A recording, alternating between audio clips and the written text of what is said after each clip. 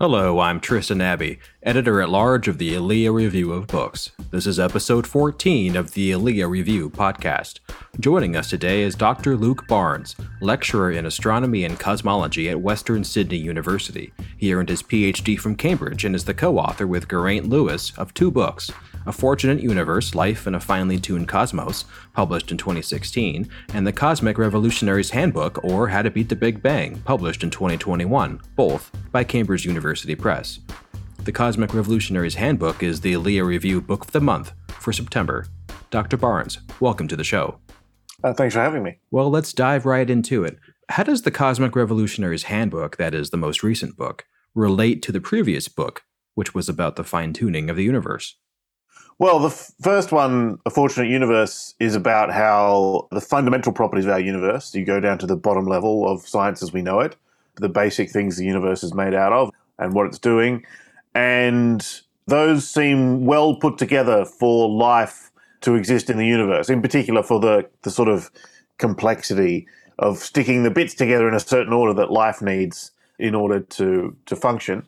So that's what the first one's about, the sort of connection between fundamental physics and life. But as Geraint and I go and talk to various audiences about our books and what we do and about the science that we do, we are specifically cosmologists, astrophysicists, so we're specifically interested in the universe as a whole and what it's doing, expanding and all that stuff.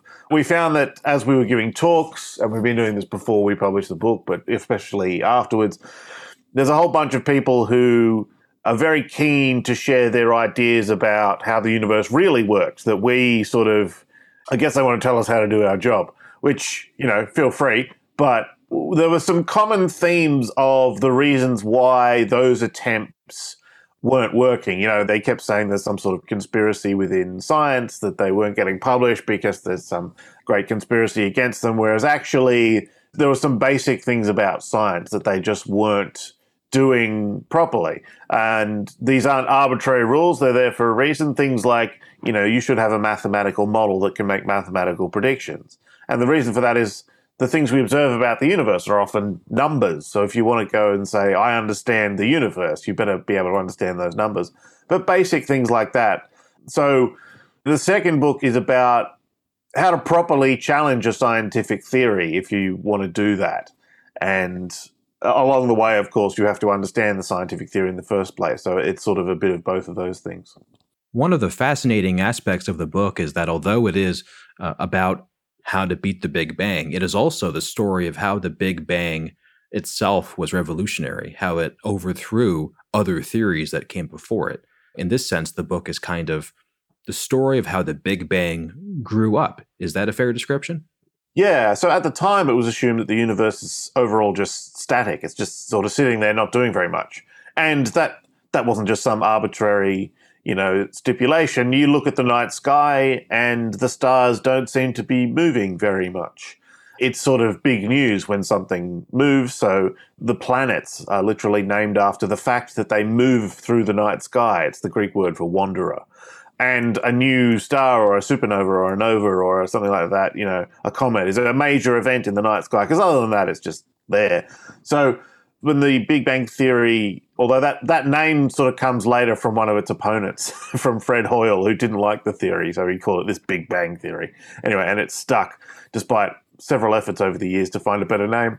But when that theory starts, and it's in the 1920s when it really starts to kick off, it's up against a very strong assumption that the universe is static. But then there's the assumption slightly later on in the 40s and 50s, there's an alternative model that's built up, which is what scientists do, just put forward some idea about the universe and see what happens. See if it fits their data. This is the steady state model then came up in the 1940s and 50s. Again, Fred Hoyle, that was his favorite idea with Thomas Gold and Herman Bondi and a few others. And this was the idea that the universe is expanding, but has always been on average the same. So as matter sort of expands out, more matter gets created in the gaps to keep the whole thing the same overall. So there's been sort of back and forward with the Big Bang and those other ideas for the last 100 years of cosmology. I think many readers will find that the book is a pleasure to read, that it has a personality of its own, It doesn't shy away from the details, some of which are mathematical, but it is also very accessible. Talk to us a little bit about how to beat the Big Bang. What is out there that is not explained or that the Big Bang cannot explain very well? In the book, dark energy and dark matter feature prominently. These are terms that many people have heard but probably don't know the definitions of. Yeah, sure. So we spend the last chapter of the book outlining all the major problems that the Big Bang Theory is facing at the moment. The important thing to say about that is you sort of got to buy your ticket to that game before you get to play. So an awful lot of the emails and discussions we have with people who want to tell us how to do our job is people wanting to jump straight into the big mysteries of the Big Bang, like dark matter and dark energy, and explain those. And what we point out in the book is, well, hang on. So there's some very well-established results in cosmology, like, the universe is expanding and the cosmic microwave background. And you need to at least have some sort of explanation for those to buy your ticket to then explaining the big cutting-edge mysteries. But the two mysteries there are that in Einstein's picture of how gravity works, is sort of just imagine a big black box if you're not interested in the mathematics, but you put in what the universe is made of, and then you turn a big handle on the side. And what comes out of that is how the universe expands. So you tell it what the universe is made of, and it will tell you how the universe expands. And the problem, what dark energy is that the way the universe is moving, the way the universe expands, which is the thing we can actually observe, it's accelerating. So there's a galaxy over there, just watch that galaxy for a bit. It's not only moving away from us, that's what we discovered in the 1920s, but in 1998 we discovered actually most of the galaxies are not just moving away from us, but they're moving faster today than they were yesterday. They're accelerating away from us. And the question is, all right, what do I have to put into Einstein's equations? What do I have to put into the box in order for an accelerating universe to come out the other side when I turn the handle? And the answer is none of the forms of matter and energy that we've observed by some other means. It has to be some different form which has different properties, so we call it dark energy. We kind of know what it has to do. It basically, as the universe expands, it needs to not dilute the amount of energy. It needs to be sort of a constant. So it is related to Einstein's cosmological constant, but that's another story entirely. So that's dark energy.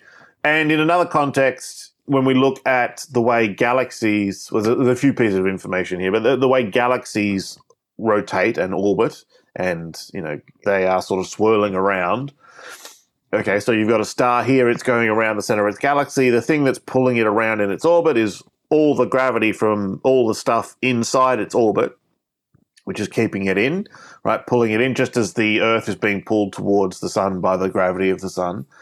And so we ask the question, okay, how much stuff does there need to be in a particular galaxy in order to basically hold itself together, given how fast everything's going around? And the answer is that there needs to be more stuff than we can see. There needs to be more stuff than there is in stars, and even in the sort of matter that we know of between the stars. And so this extra form of matter is called dark matter, because we can't see it. But there's a couple of lines of evidence that's pointing to those sorts of facts. So people say this is some sort of, conspiracy theory, or you're just trying to, shore up some theory that doesn't work with some ad hoc assumptions. Yeah, well, look, we'd throw away dark matter and dark energy tomorrow if anyone had a better idea. But as far as we know, there are several lines of evidence that point in this direction, as what the book's about. If you've got a better idea, make it precise enough that I can get predictions out of it and then go publish it. Well, aside from cranky emails that you get from cranks, who do you read? Who are your own influences on your work academically? There's a great lineup of good science writers over the years who got me excited and interested in science when I was coming up, and who I still enjoy reading today. So John Barrow actually passed away, I think, last year or the year before, has written a number of excellent books on cosmology. He was a cosmologist at Cambridge University. Actually, Steven Weinberg passed away, I think, just in the last week or two. Sort of a massively important particle physicist and cosmologist. Wrote a number of very good books. There's a book of his called Dreams of a Final Theory, which was published in 1995, but that's still a great read. Paul Davies So really just anything by him is just excellent on a whole bunch of things. A great example of sort of thinking outside the usual limits of science. I should just look at the bookshelf behind me and think of a few more.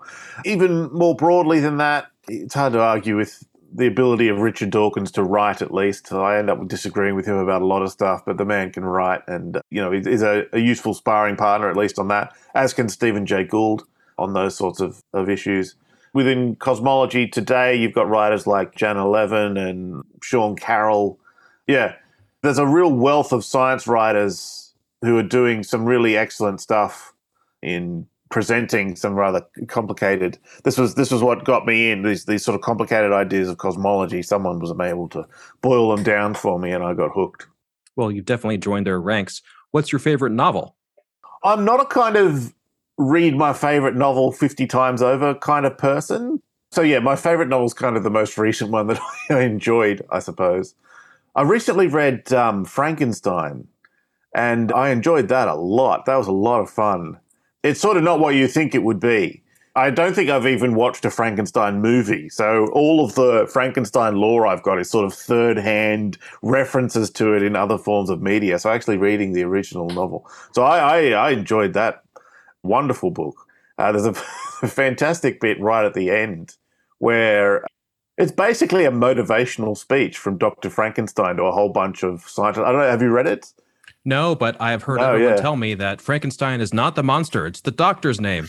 Yeah. Well, I mean, that's the most basic thing you learn about it, yeah. But there's a hilarious scene at the end. There's a bunch of people in an expedition that he's in, and for whatever reason, they're all thinking of giving up.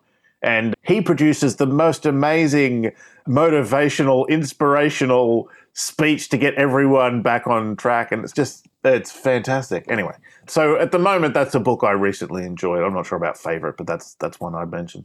Final question. I'm sure this may be annoying to be asked after pouring your heart and soul into a book over several years, but what's next for you? Do you have any projects going on right now? Yeah, so Geraint and I have written 2 books now, and we sat down, we got a bunch of others that we're thinking about writing. So, yeah, there's a number of issues that have been raised as we've written these 2 books that we wanted to explore a bit more. One of them is the role of symmetry in the universe, which is something that we find the typical, even sort of fans of science don't realize how important it is when you're an actual practicing scientist, that this is an incredibly important idea. And another one would be just the future of, once in A Fortunate Universe, we think a lot about, where life can exist in the universe. And you start speculating, it's almost inevitable, about what might happen in the future for life in this universe depending on how long we stick around. And so we have some thoughts along that line as well. Well, this has been a fascinating conversation. Dr. Luke Barnes, thanks for joining us. Thanks for having me. This interview was conducted on August 3rd, 2021. I'm Tristan Abbey with the Alea Review of Books. Join us online at www.aleareview.com. That's www.aleoreview.com.